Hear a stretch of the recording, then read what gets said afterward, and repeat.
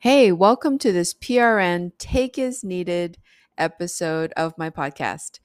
This podcast is entitled Gratitude is the Antidote to Overwhelm.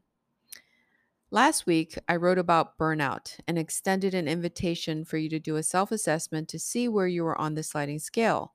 So, this week, naturally, I thought it would be helpful to share one quick strategy to mitigate the debilitating feelings of overwhelm.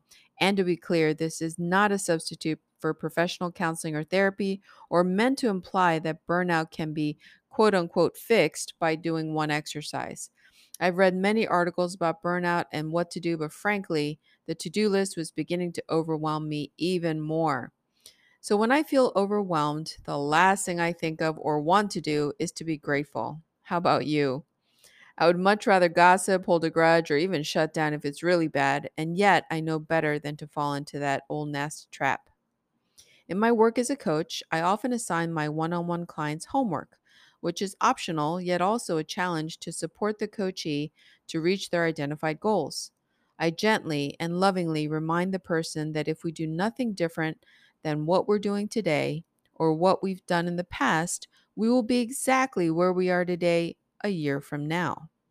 Their response is often a look of shock, dread, followed by an immediate jolt of energy to try anything right away because the fear of being in the same place a year from now is simply horrifying. I wish I knew then what I know now, that practicing daily gratitude is not just a nice thing to do or fluff for those annoyingly cheerful people, that there's actual proven research on how practicing gratitude changes our brain chemistry. So when you feel overwhelmed with your circumstances, remember that we actually have the power to change how we're feeling, and we no longer have to be a prisoner, paralyzed by our thoughts and feelings. Believe me, I'm not always consistent about remembering this nugget of truth. So I'm writing this to remind both of us to put this simple yet powerful practice into action today. So let me start. Number one, I am so grateful for you. The fact that you're listening to this podcast really means so very much to me. When I'm tempted to doubt whether this podcast is even doing anything or worth anything, I think of you and wonder if something that I might come up with to talk about or interview people with would serve as an encouragement to you.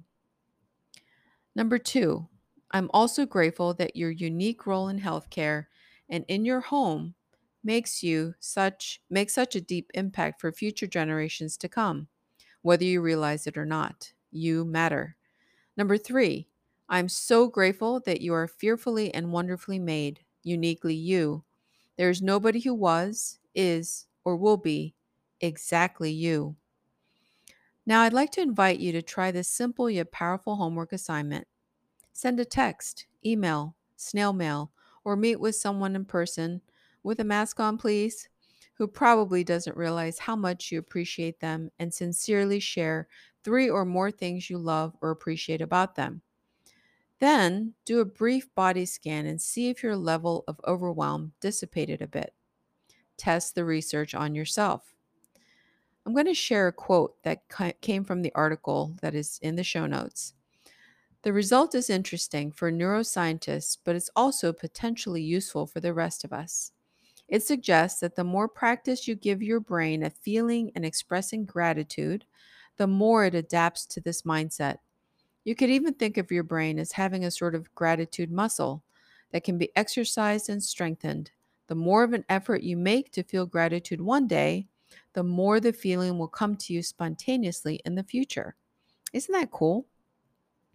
So I'm going to say go, test it out, check it out, tell somebody how much you appreciate them, and see the kind of response that you receive. So for now, I'm going to say ciao, and I am here for you. If you want to reach out, please email me, and I will see you in the next episode. Have a great day.